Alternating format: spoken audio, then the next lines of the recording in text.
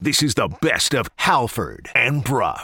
Download the full show through Apple, Google, Spotify, or wherever you get your podcasts.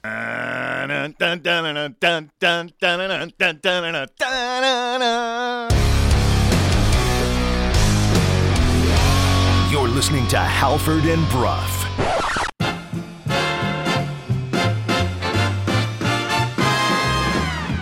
Sometimes when you're having a baby, it sort of takes precedence over things. I just think he's starting to skate now. Some days you look like, whirlwinds, and other days you don't. Definitely walk my dogs more often than they were used to. It's a dog city, right? Exactly. Yeah, it's definitely been a long time coming. We know that they're going to be coming all over us. Well, that's my favorite Brock Boeser quote ever. I don't know if it should be or not. And by the way, I think that's a 2-minute penalty. It might be double minor. I don't think it's a major. Andy, that's at least a minor if you do that all over the ice. I mean, it depends on how frequently it happens. I imagine each time the penalty would increase. You could... And eventually just have to throw you out. Repeat offenders. Yeah. Game misconduct. Yeah, very mature show we have here. But if you give the people what they want. Exactly. It's one of the key things. Hello there. Good morning. Brooke Ward with you, along with Dan O'Connor, Andy Cole. We got A. Cole here. A dog sounds a lot better, I know, but... Yeah, I mean, you could call me A. Cole if you want, but that kind of rhymes with something I don't like so much. It's been done more than once this morning, I think. And Dan O'Connor with us. Hello, Dan. We're all in for Halford and Brough, who are missing in action this week. Hello, Mr. O'Connor. How you doing? Good morning, guys. Day two of the show, and day two of me still not getting that Brock Boeser quote, and I'm hoping by the end of the week anyway that I'll get Brooke to explain it to me. I really in great don't detail. want to. Your Uncle Jack, he was at the Giants game last night. He was asking me about that. Complimented you, by the way. Lots of props for you and Andy, at least, at the Vancouver Giants last game. So. A lot of loyal listeners who are out there to watch. The Giants lost 3-0, by the way, last night with an empty netter to Victoria and play on Friday night in Victoria. But otherwise, pretty good hockey game. And I'm glad you're here, Dan. Dan, I'm always glad you're here. They miss you out there, though.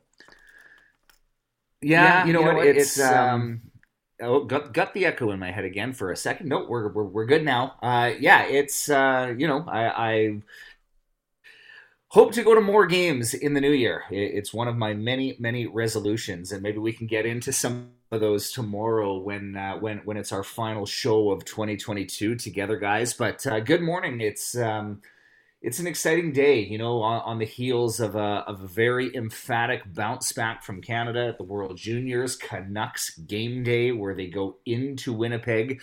A Canucks team that's won 3 in a row against a Jets team that has lost 3 in a row. So I think we've got some intrigue, certainly pertaining to this matchup. Are the Jets ripe for the picking? Can the Vancouver Canucks go 2 games over 500 for the season on the cusp of a very difficult stretch of scheduling? It's just great to be reconnected with you guys from this vantage point, and I'm looking forward to what the show has in store today. You'd be the one, man. That's good for you, though. Halford and Brough are away this week, and they'll be back on Tuesday of next week. So this is everything you want from a morning show, except for Halford and Brough. It's just past 0600 on a Thursday morning. What does the O stand for? Oh, my God, it's early. Who starts it? I guess stockbrokers, you got to have your 6 a.m. radio. I mean, Andy, if I had my choice, though, that little prime 8 to 11 slot. Oh, I've been pushing for that for years. It's never happened. Come on, man. It just doesn't seem to be in the cards. Who needs this? Although the big Ontario audience that Halford and Brough have, though. This is true, yeah. So, I mean... Halford and Brough, known Leafs fans. Yeah, exactly. So they're running this program when they're here, 9 to noon, back at Sportsnet. Oh, absolutely. East as well, so that's kind of prime time. But we get you through the morning drive, but who in the heck's out there at 6 a.m. in the morning? I've always wondered, who needs sports at 6 a.m., but I'm glad you do, because we're here. If nothing else. Well, and hey guys, it's one of those things where, like, I did morning radio for 5 years in my younger days, and I never got used to it. Some people, A-Dog, I'm not sure about you, if it's you've done this long enough where it just sort of comes naturally to you after so long, you just sort of get used to your routine. I never did. The alarm when it rang in the morning, when it sounded in the morning, it just never felt natural. It was always a chore, always a bit of a battle for me to get up. So I envy the folks that can just do this without even blinking, because yesterday I felt it. It was a grind even for me yesterday at about 11 a.m. to be like, oh yeah, I've been up already for about 6.5 hours already. I know it's tricky. I mean, this is year 8 or 9 for me doing mornings, and I have a 2 alarm system. I have to set 2 alarms just on the off chance my first one fails, because that has happened once or twice. But yeah, you don't really ever get used to it, but you kind of develop a rhythm over time, and it gets a little bit easier. I used to be graveyard at many times, actually, back early in my career. I was a country music disc jockey graveyard on WX 1130 when it used to be on Burrard Street. I'm going way back to the 1980s, probably a couple of years ahead of both of your times. But I was a graveyard midnight to 6 disc jockey on country music radio WX 1130 in this neat little old studio on Burrard Street. And you never got used to that. And literally, disc jockey, you actually had to physically put the disc in the player, did you not? I assume you're not firing off of carts or anything. It was carts back then in the 80s. Yes, you had the little like tape-shaped carts? Size of another thing you won't understand, an 8-track. Right. Well, I remember that in radio school. They showed us, like, this is how we used to do it. And I'm just like, wow, that's I can just click a button here. You had songs and you had your commercials, and they were all individually done on what looked like an 8-track and had one song on each. And in country music, every song was 2 minutes long. So by the end of a 6-hour shift, you had played every country music song ever written. So, you'd pop it into a machine, you hit a button, it plays, and the commercials did the same thing. Pop it into a machine, hit a button, it would play. Now and then I was spinning actual vinyl records. Oh, wow. Back in the day with their pops and their skips and all that. We got to bring that back. That's got to be a thing again. No, some people like the flavor of the vinyl records. Oh, vinyl. I'm a big audiophile, I guess you'll say. And I mean, vinyl, it doesn't sound better than that. Like, it's such a clean, warm sound. It's nothing. It doesn't sound like digital at all. Like, if you have a chance to listen to a really good album on vinyl, that's the way to do it. If you have a good ear as well. And Dan, we used good to... Good sound system helps also. It's still cool at home, Dan, if for those who have, I think anyway, an actual turntable at home that you're running the odd record on in this day and age, and people say that's how we used to do it. Yep.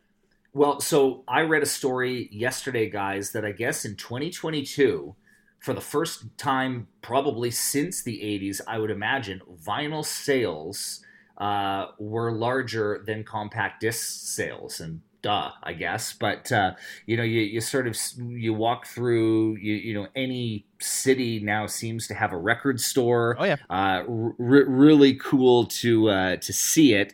So that's sort of fitting, and our myths have been dispelled early here this morning, Brooke, on the Dunbar Lumber text line. Adam, the former Bath guy, is up. Miner Matt from Abbotsford is up. Ramsey, the highway worker, 5 a.m. start for him. So good morning, guys. Thank you for weighing in, and thank you for assuring us. Don in Penticton as well is up and sounding off on us a little bit to start the day, but no, it's the record versus compact disc 2022, the year that vinyl sales are really pronounced in their rise again. I don't have to like the 4:30 a.m. wake-up call, even though we have some people who are up now. It didn't mean I have to like it. Even if I was doing it every day, I don't have to like it. But Adam, the former Bath guy, gets up at 4 a.m. every day to stop whining. I'll take that in a positive manner.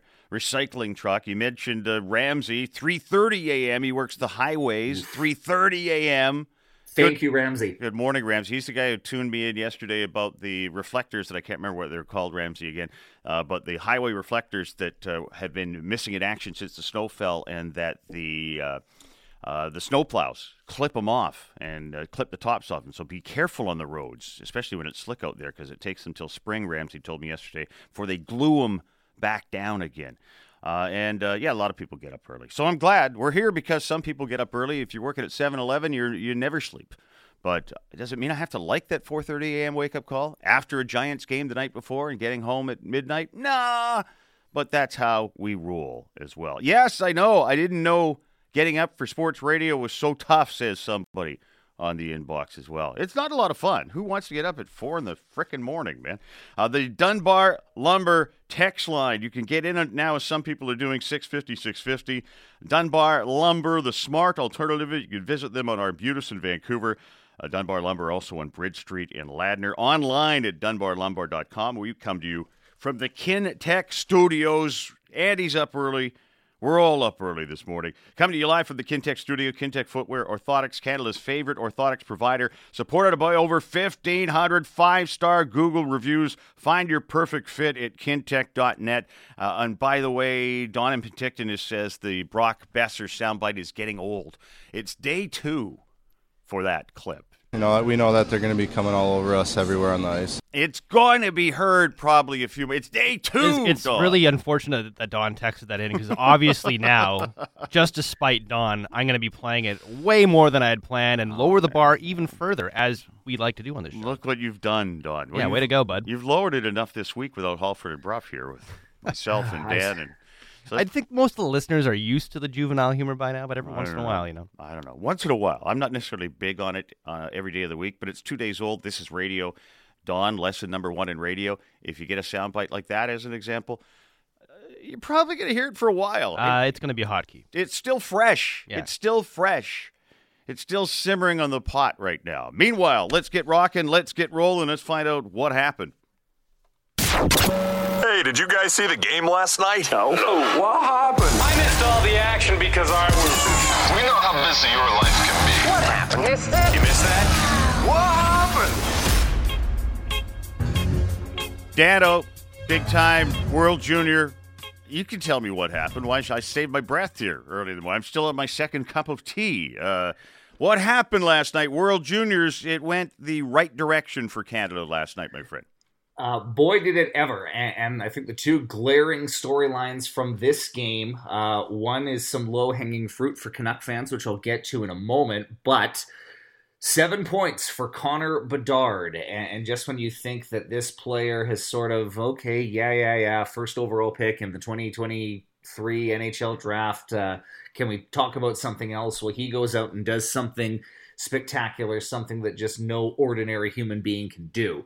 7 points in an 11-2 victory for Canada. Connor Bedard, 7 points. Only 2 other Canadians have ever gotten 7 points in a World Junior game. Can you name them? No, I will for you. Dave Andreychuk did it in 1983. And then in 2009 in Saskatoon, I was actually at this game when Gabriel Bork opened the tournament against Latvia, I believe it was. He had a 7-point game for Canada. So some rare company for Connor Bedard in his 7-point outing against Germany, and an 11-2 win for Canada that has everybody breathing a little bit easier today. Canada plays Austria a little later on today, so that is no doubt going to be a victory for Canada. They're going to be 2-1 by the end of the day. I'll say it, and setting up what's going to be just an incredible hockey game on New Year's Eve against the Swedes. But the other takeaway from the game yesterday, guys, and I know that Twitter was going on this a little bit, and I'll poke the bear a little bit this morning. Another hat trick on the Canadian roster, and it was courtesy of Dylan Guenther. Why does this matter? Well, Dylan Guenther was the first-round selection that the Arizona Coyotes used from the draft pick that they received from the Vancouver Canucks in the trade that netted Vancouver Connor Garland and Oliver Ekman-Larsson. So, would you rather have an up-and-coming Dylan Guenther on your in your prospect pipeline, or door number 2, Oliver Ekman-Larsson and Connor Garland? So Dylan Guenther sort of leading the way offensively as well for Canada, and providing us with some early morning fodder on this Thursday.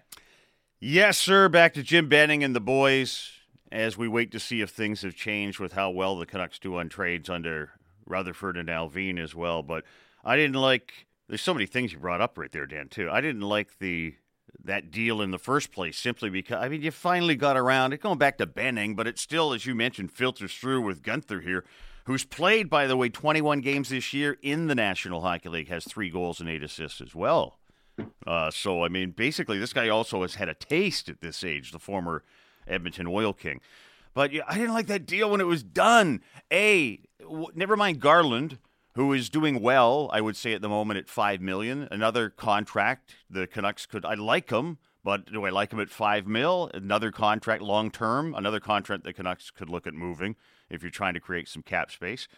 But I didn't like taking on $8 million a year, a 7.2 cap hit long term for a suspect OEL who people at the time, Dan, were saying, maybe and I think it might have been Benning, we think a change of scenery will help him. Well, I don't want you to think a change of scenery. You better know a change of scenery. And as well, you're still trying to eat on that contract away and away, never mind what you gave up to lose deals, Dan, that were up in a year, basically. The Eriksson deal was up in a year. You couldn't wait it out. Yeah. You had enough of that. You couldn't wait it out. You couldn't buy it out. This is just another dumb move going back for the Canucks that still continues to affect them with young players they could have drafted as well as the existing players they're trying to bite on these contracts with.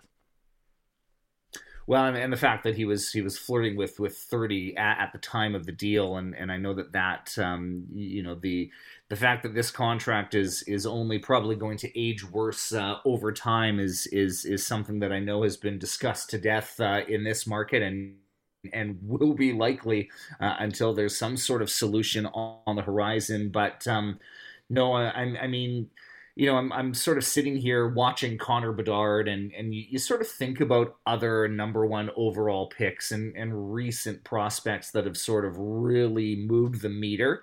I mean, Austin Matthews never got 7 points in a World Junior game. I mean, granted, it was a bit of a different circumstance back then, and Austin Matthews, he played his draft year professionally out of Switzerland, if I'm not mistaken. But I mean, I'm trying to sort of figure out if Connor Bedard is the most hyped prospect since Connor McDavid, and I think the answer has to be yes, guys, especially just with what he's doing. And I think the biggest takeaway for me watching Connor Bedard is just the expression on his face never changes. And I use this term almost complimentary, but he was robotic in his dominance yesterday. Lately, he was just impregnable with the way he was just going about his business. And even early on with the game, you know, tied 1-1, Germany sort of gets a squeaky one to tie the game. Connor Bedard just said, "Follow me, guys. I'm 17 years old, and I'm going to put the team on my back." And then just I'll tie a bow around this, guys, with some World Junior fodder here. The single tournament record for points by a player under the age of 18 at the World Juniors, Jaromir Jagr, 18 points in the 1990 World Juniors. Wayne Gretzky had 17 when he was just 16 years old. Eric Lindros and Jesse Puljujärvi also had 17 points as under 18 players. Bedard has 5 more games to go, probably, to try and get there. He's got 8 points in the first 2 games, and with a layup today against Austria, I think he's going to get awfully close, if not be right there with the likes of Jagr, Gretzky, Lindros, and Puljujärvi. Which one of those guys is not like the other? Well, you mentioned some big names there, too. And Andrew Truck, as you mentioned off the top, he's had a 7-point game. Who's Gabriel Bourque? I must admit, not off the top of my head of Borks when you throw that name at me. Hey, Angry Typer, cut that out. Who is Gabriel Bourque? I meant that Gabriel Bourque was. Oh, I can tell you who Gabriel Bourque was if you'd like to know. Please tell me who he is. Yeah, at the time, he was a 5th-round draft pick of the Nashville Predators. What year? He played for. He was a 5th-round pick in 2009. So he would have been drafted by Nashville in 2009. Then he would have gone to Canada at the World Juniors and put up that 7-point game. Played for Baie-Comeau and Moncton out of the Q. And as most recent as 2019-20, Gabriel Bourque played 52 games in a season for the Winnipeg Jets and appeared in 3 playoff games. He's got a decent, a respectable NHL career, 413 career NHL games, 36 more in the playoffs, and 40 career NHL regular season goals to his credits. So Gabriel Bourque with Nashville, Colorado, and Winnipeg currently plays in the American League with Laval, the Laval Rocket in the American Hockey League. Still playing, never heard of him. 400 NHL games he's played, never heard of him. There's a few of those guys floating around that I haven't heard of over the years. A lot of players in the league now, Dan. It's not a 6-team league anymore. There's a lot of players in this league. Over 400 games for Gabriel Bourque. Yep. And so that World Junior Tournament where he had 7 points in one game, only added 2 more points for the entire remainder of the tournament. Finished with 6 games played, 9 total points, and that was the World Junior guys. The second World Juniors for Jordan Eberle. It was the Canada-U.S. final. John Carlson won it for the United States in overtime on a patented John Carlson shot from down the right wing. It was in Saskatoon. It was quite a tournament. Braden Shen, Jordan Eberle, Taylor Hall, Nazem Kadri, just some of the notable alumni of that Canadian World Junior Club as well. Canada 11-2 over Germany. They've got Austria today. Bedard, 3 goals, 4 assists. Gunther, potentially a Canuck. They would have picked somebody else anyway, probably. But anyway, Gunther, that Arizona used, the Canuck pick that they picked up in that big deal where Vancouver unloaded a whole bunch of one-year contracts and took back a whole bunch of longer-term contracts. Well, one anyway. Stankoven, the Kamloops Blazers stud, Dallas Star pick, a goal and 2 helpers. And Zach Ostapchuk, some love for the Vancouver Giant. He scored as well. Just about everybody did. Actually, that's not true. Bedard and Gunther had 6 of the 11. Zach Ostapchuk, good on him. That's the 11-1 Canada win over Germany. Austria today for the Canadians. I'm going to give you the opportunity, buddy, and you don't have to take me up on this, but as I'm just playing lead here for what happened, do you have what happens? I bet you may have what happens, and it's only our second day working together, so I don't know if this throw is going to be smooth or not, or if that's entirely possible at this point, Dan. I do. Well, there was a pretty sizable comeback in the NHL last night, and one that has Pittsburgh Penguins fans probably not feeling too good about life this morning, but a 4-0 lead for the Pittsburgh Penguins dissipating into nothing with the Detroit Red Wings coming back and staking claim to a victory. A total come-from-behind win for the Detroit Red Wings, who, you want to talk about teams... Again, low-hanging fruit, but I'm going to go there. I mean, you sort of look at the teams that have been toiling at the bottom of the NHL standings for so many years with Buffalo and Detroit. Ottawa Senators have struggled maybe a little bit more than we thought they would, but you've got New Jersey, Detroit, and Buffalo out east that are all playing 500 or better hockey right now. Steve Yzerman and some savvy moves made by the Red Wings in the offseason. I don't think Detroit is a playoff team this year. They've still got a pretty big mountain to climb, and right now they're sort of 6 points back of that. They're 6 points back of the New York Rangers right now in the East, albeit with 3 games in hand. But a pretty epic comeback for the Detroit Red Wings. The Calgary Flames were winners last night, a 3-2 regulation win over the Seattle Kraken. So if you're already scoreboard watching on behalf of, being a Canucks fan and trying to figure out sort of what that means, well, it was big for Calgary because it vaulted the Flames into the top 3 of the Pacific Division standings. The Seattle Kraken, they've been so consistent this year in their second year of existence, but all of a sudden they are now in a wild card spot. And what this now sort of means from a Canuck perspective is right now ahead of you, if you are the Canucks, you've got Edmonton at 40 points, Colorado at 40 points. You're probably not catching them. They're going to round into form. But you've got Edmonton and Seattle ahead of you with 40 points.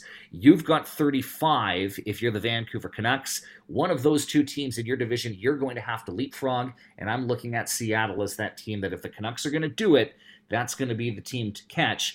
But given the challenges that present the Canucks and their schedule, it is a tall mountain to climb indeed, but the Calgary Flames doing the Canucks a favor, question mark, last night with a regulation road victory, and Jonathan Huberdeau starting to heat up as well for the Calgary Flames. Not so sure how much of a favor it is, too. That was a pick-em last night because of just what you mentioned. Like, Calgary's now ahead of them in a wild card position. The Canucks are now chasing, so that was a game. No matter what happened last night, Canucks are going to lose ground on teams they're chasing. When we come back, Dan, let's talk about who falls in and who falls out. Because as you mentioned, the Canucks right now sitting on 35 points, 5 points behind 3 teams that are tied up for 2 wild card spots. There's some names in there too. So who falls in, who falls out? The Kraken's fall may have started in the out category. And who's behind Vancouver or right with Vancouver that's likely to fall in? So not only are the Canucks chasing some teams, there's some teams right around them that are likely, they're not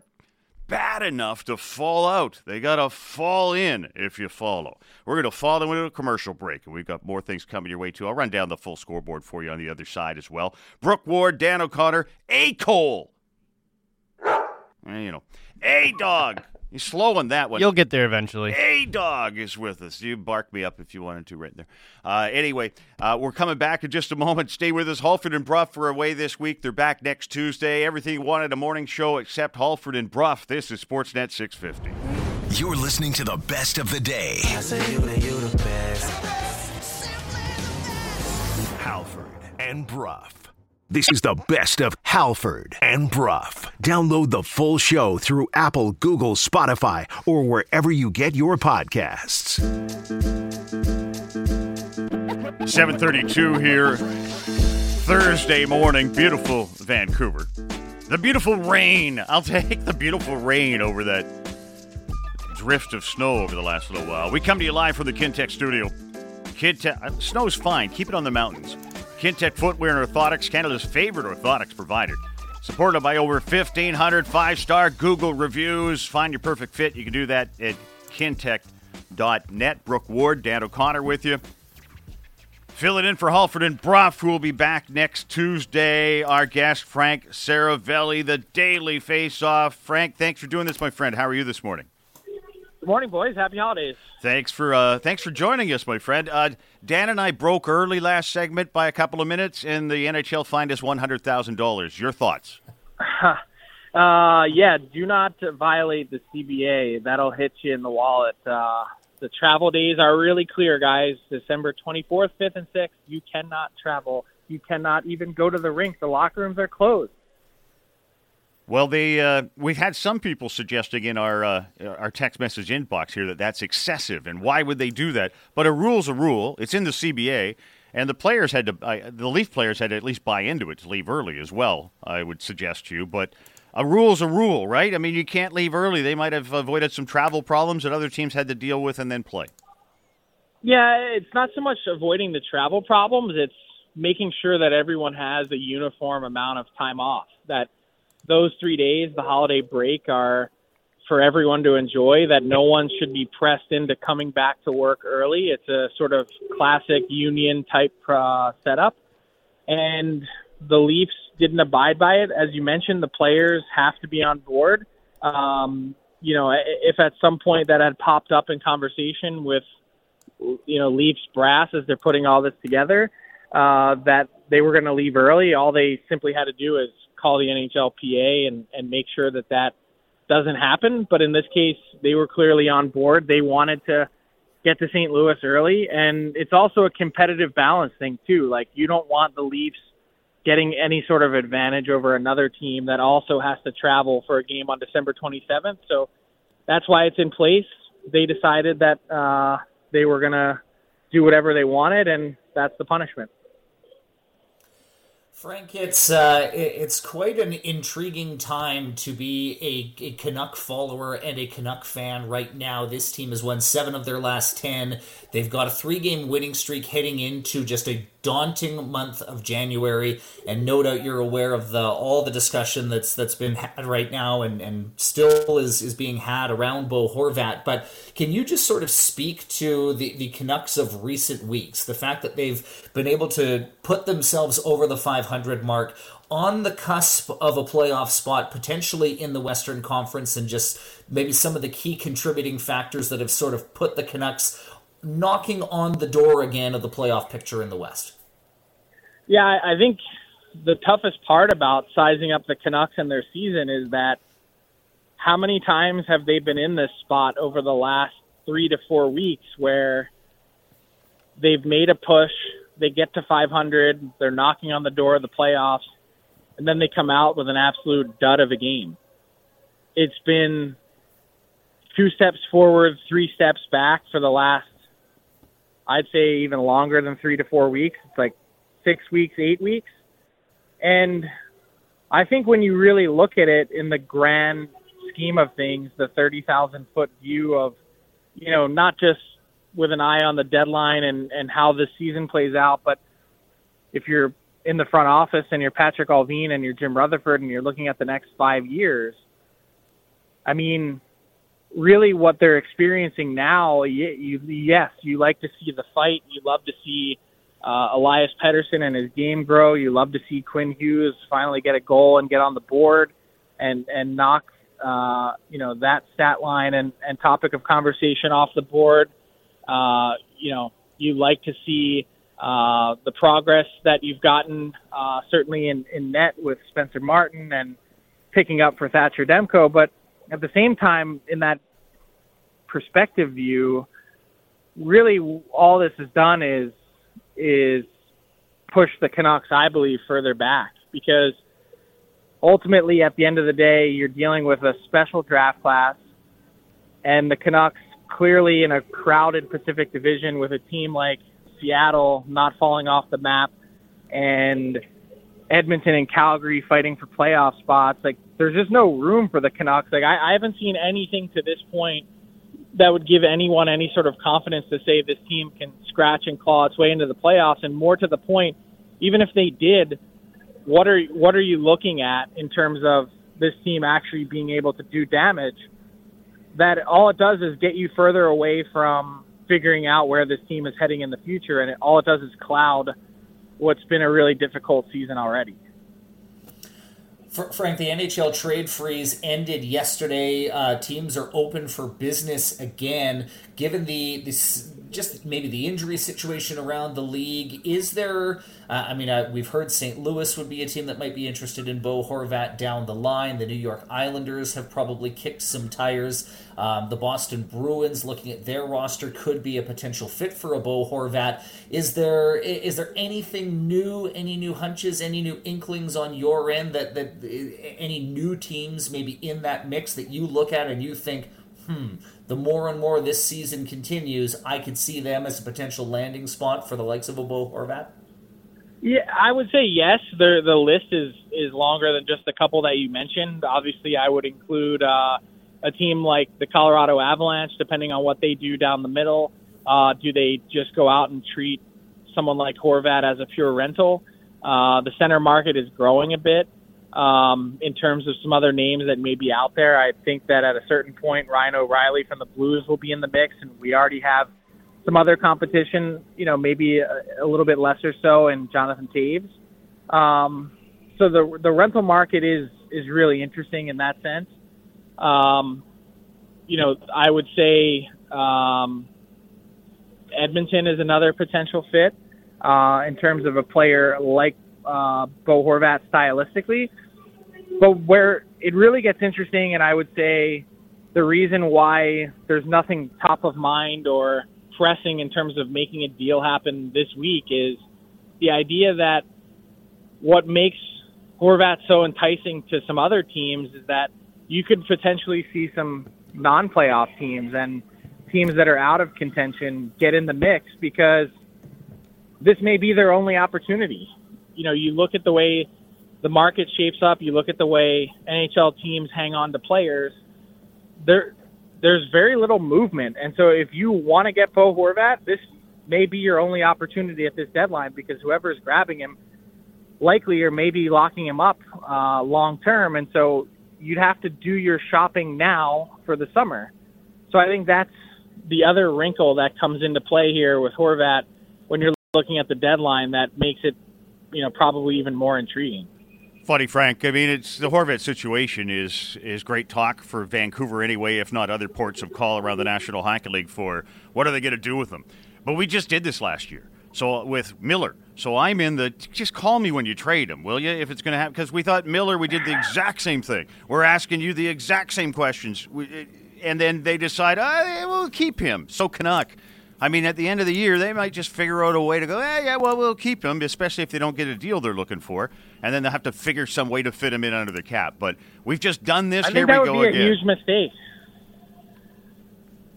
Because? And the reason I think that's a mistake is because take a look at some other teams that have really struggled over the last few years that have hemmed and hawed with their own free agents. Take a look at Tomas Hertl and the San Jose Sharks. Obviously, the Canucks aren't quite as bad as the Sharks, but they haven't won the last number of years with Hertl and with Carlson and with Burns and all these other guys that they had. Why are you tripping all over yourself to bring these guys back? Sign them to major long-term deals that just further complicate your cap picture to then, what, not win again?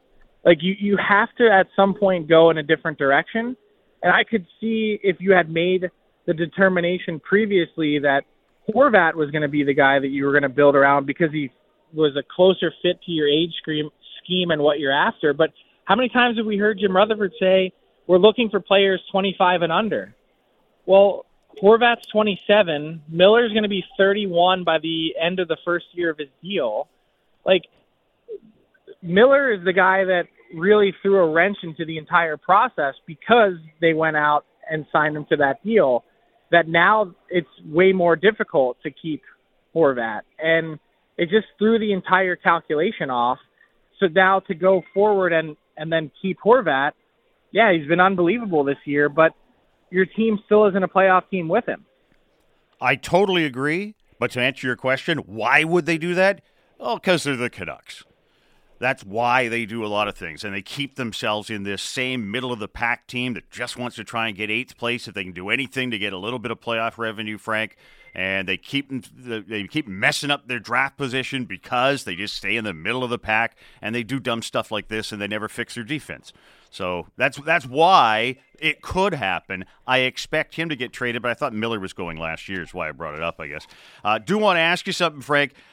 You had talked about the standings in the West, too. Who's basically, are the Oilers going to come on? Are the Kraken going to still stay there? If I'm looking for a team, because I don't see the Canucks making the playoffs, there's too many good teams around them that maybe haven't hit their stride yet. Who falls in, who falls out? Will Seattle fall out and Edmonton and St. Louis come on? Do you see anybody in particular that you would say that's a fall-in team or the fall-out team? I would say just based on the way the season has gone and how truly meteoric it's been or polarizing it's been for the Blues, that I'd expect them to fall out and remain out. Both the Oilers and Flames have so much to lose. I'd imagine they both figure it out, particularly Edmonton once they get Evander Kane back, whenever that is. He's been such a big piece missing and is really the perfect stylistic fit for that team. Calgary, they've had moments and flashes. The lack of consistency has been maddening. And I think everyone's looking toward the Kraken to fall out. But, I mean, mathematically, they've got, I think, 4 games in hand over the Flames, if I looked at the standings correctly this morning from memory. They do. That's enormous. And they're in a spot where they basically only really need to play 500 hockey down the stretch, maybe like 510 or 520 in order to get to 96 points. That's how many they've already banked and accumulated. So I would say Seattle is going to be in one of those final wild card spots. There's a really good chance of it at least. And where you're going to see some carnage probably is on the other end in the Central. I think everyone's expecting Colorado, once they get their players healthy and back, that they're going to be in a good spot moving forward. But what happens with some of those other teams that are in the mix in the Central? Which teams are going to fall out? Mm-hmm. Frank, the speaking of carnage, at the bottom of the NHL standings, Bedard Watch is in full effect, and you just only need to look at yesterday at the World Juniors. You see a 7-point performance, something that only 2 other Canadians have ever done. Anaheim not doing themselves any favors by beating Vegas yesterday. Where I'm sort of going with this is you look at Chicago, you look at Columbus, you look at Anaheim, and maybe even Philadelphia and Arizona. Is there a team at the very bottom of the NHL standings that you think is the clear de facto favorite to have the best lottery odds as things currently stand, or is there just simply way too much hockey left and way too much accidental winning left, perhaps, to really draw a clear conclusion? Well, there's certainly been no shortage of accidental winning this year. I think we're going to be getting toward the quality loss stage of the year for some of these teams as the year goes on. But 2 teams in particular stand out. I mean, look, Columbus has just been so impossibly bad, and I'm going to exclude them, actually. I'm going to talk about Anaheim and Chicago. And the reason for those 2 teams is their rosters are about to get a lot thinner. It may take right until the March 3rd trade deadline, but Chicago has so many pieces to move. When you start with Kane, Taves, you've got Max Domi, Andreas Athanasiou, Sam Lafferty potentially. Like, they could go any which number of directions. Does someone call on an injury-prone defenseman like Jake McCabe, who actually some teams view as a really good player? They can continue to tear that thing down, continue to pull off and pluck off parts and pieces. And Anaheim, similarly, but on a lesser scale, in that they don't have nearly as much depth, that makes it interesting. But when you take a roster that already has so few bona fide NHL defensemen and then take off a player like John Klingberg, who's played better of late, well, then it just becomes that much more difficult to win. I don't know what the goaltending market looks like, but someone had asked me yesterday about the idea of a John Gibson trade. I think Anaheim has a number of ways in which they could go, and you know that Pat Verbeek is going to be as creative as possible to try and reboot that team, and you know that rebuild is in full steam. So those are 2 teams, given where they are in the standings, the lack of points that they've had. Chicago feels like they went 5 weeks without a win. Anaheim has struggled to win in regulation. That I think it's a race to the bottom between those 2 teams. Frank, buddy, I thank you so much for joining us here today. I probably kept you longer than they normally do here, but I'm new here, my friend. So I hope all good. You'll forgive me. So no, all good. It was great to connect with you guys, and Happy New Year. All the best in 2023. Thank you, pal. Same to you. Thank you. That is Frank Saravelli, Daily Face-Off on the Halford and Bruff Show with Brooke Ward, Dan O'Connor, A-Dog here as well, doing damage on a Thursday morning, barking up the right tree on a Thursday morning here as well. Very interesting, the thoughts there in Chicago, too, of moving parts and whatnot, Dan. When you talk about they do have a lot, all of a sudden you get to the end of the rainbow here, and it's like, well, you got to move a Kane, you got to move a Taves. They've been here for a while. But, boy, you have a chance, if you can do that, if you plan on doing that, as other teams will say, just let him play the string out here and be a career Chicago Blackhawk. Other teams say, no, let's move them and see what we can get for him. The interesting thing about that, too, guys, is not only are we talking about Kane and Taves and McCabe and Lafferty and some of these guys in Chicago, but keep in mind, they moved Kirby Dach in the summer. They moved Alex DeBrincat in the summer. So they started the teardown far earlier. And you know, I think I read something in The Athletic a day or two ago about, you know, would Chicago be even any better if they still had Dach and DeBrincat on their team? And I'm not necessarily convinced that they would be. But, It's sure interesting, and Columbus, we talked about them a little bit yesterday, their injury woes, and who in their right mind would have thought that with Johnny Gaudreau and Patrick Laine and a roster of young forwards that Columbus had, that they would be this bad. The Anaheim Ducks, I mean, there are some nice pieces there for the future. When you think about Drysdale, you think about Trevor Zegras, Mason McTavish, I think is his best days are for sure ahead of him, but maybe you do look at trading a John Gibson. There's got to be a team out there that could use a John Gibson sort of upgrade. But to me, I think I largely agree with Frank in his assessment that things in Chicago are going to get worse before they get better, and it sort of begs the question about Patrick Kane and Jonathan Toews. Will both of them waive their no-trade clauses? Where do they end up?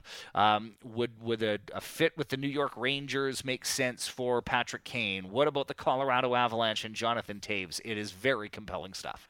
And moving again, like the Canucks and other teams as well have chosen at times not to move players when they could have because they think it means more to the organization to keep them there as lifers. Yet there's a few more Stanley Cups in Chicago than Vancouver, so those lifers in Chicago have already paid their dues. The Dunbar Lumber text box, 650. It's on my script here. The text box, inbox. I'm getting a line out of there now, Andy, because it's just bugging me. Do what you got to do, man. Sorry. Oh, I know. Let me quickly throw this in, guys. Halford and Bruff brought to you by Avenue Machinery. Hour number 2 brought to you by Avenue Machinery. Build your company to win with Kubota from Avenue Machinery. Hour number 2 of the Halford and Bruff Show. Nice cover for me as I'm writing here because I do not multitask well. Dunbar Lumber text inbox. 650, the smart alternative. Visit Dunbar Lumber on Arbutus in Vancouver. They're also on Bridge Street in Ladner. Online, dunbarlumber.com. The message inbox, we were talking food earlier. We're still talking food. We were talking pizza. What's your pizza? We were also talking what's your go-to when you have breakfast for dinner, which is going to happen in the Ward household tonight for sure. We were also talking Hawaiian pizza, and A. Cole over there, he said it's probably in Hawaii where Hawaiian pizza was discovered. And when you think about it, it's like you go to Japan and no one there invented the California roll. It's like, this is Japan. We're not inventing the California roll. This is Japan. So it was not in Hawaii. People say it was in Ontario. It's a Canadian invention. You know what? I did know that at one point, forgot about it, but yes, that is true. Hawaiian pizza, Canadian. Oh, man. That's going to happen tonight, too. It's going to be a big night for the Wards. Surrey Ryan says pizza to go. He likes his pepperoni, sausage, mushroom, banana peppers because he needs that kick. And where's the dude that put pickles on a pizza? That's in here somewhere, too. Like pickles on a pizza. Oh, there it is. Snoop the dog. Bacon, hot Italian sausage, no problem yet, and pickles. And then cheese on top of the toppings, not the toppings on top of the cheese. You can do whatever you like. You I'd give that a whirl. I'd give it a whirl. Pickles. Yeah. Cheese on top is a very popular choice. An old trainer friend of mine, a good friend of mine actually from the Prince George Cougars, that was his jam. He would insist that the cheese would be on top of every pizza. Don't think there were ever any pickles on his slice though. You see, you put pizza on top, then you can't pick the pickles out, and it's the mystery It's a mystery pizza too for people. You could have anchovies. I had anchovies in a pizza once. Oh my God, it was horrible. Yeah, I don't think I'd ever try that. No, just one of my buddies years ago. Hey, let's put anchovies on that. Yeah, okay. Oh, man, salty, fishy, not for me. We also talked earlier about Denny's on Marine Drive in Vancouver, about to close its location as well, as we were talking about the Grand Slam. And that GG's on Broadway closed. It's kind of a bummer show right now.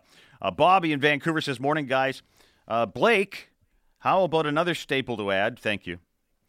Blake Ward with you this morning. Blake. Close enough. How about another, not the first time, another staple, Martini's Pizza on Broadway, which is a block away from GC's. I think he says it's closing as well, which was another staple. In the old Sports Talk days, Blake Russell and I, we used to go after the show and go to Martini's too, which Dan had liked a whole lot too. So that one's closing. Pesto pizza for the win, says someone as well. You got to put some. Have you had pesto on your pizza, guys? You might have not known it. Oh, you'll know when you have pesto on your pizza. It's a flavorful experience. It's good though. You have to. California roll is probably invented in California, says somebody. California rolls on a pizza. Yeah. Ooh, there you go. Japanese pizza. Pickles are like pineapple, but a little saltier, says Snoop the dog. Yes, pesto's great on pizza, but I'm a man of sensitive tastes, so I just put little dabs here and there. I wouldn't put it on with a trowel. You wouldn't find that. Pesto happening. there is like a sneaky amount of calories in like a spoonful of pesto. So hey Blake said Bobby in Vancouver. Now I got Brock from Gary. We're getting so close. Brock, good to begin the day hearing you guys. And is Someone says, it is beautiful Vancouver today, says BP in Mission. I'm going golfing today, something we could not do a week ago. Although you could, but it was hard to find your ball. Back to our Brock Besser quote of the week. You're listening to the best of the day. I say you the best. Halford and Bruff.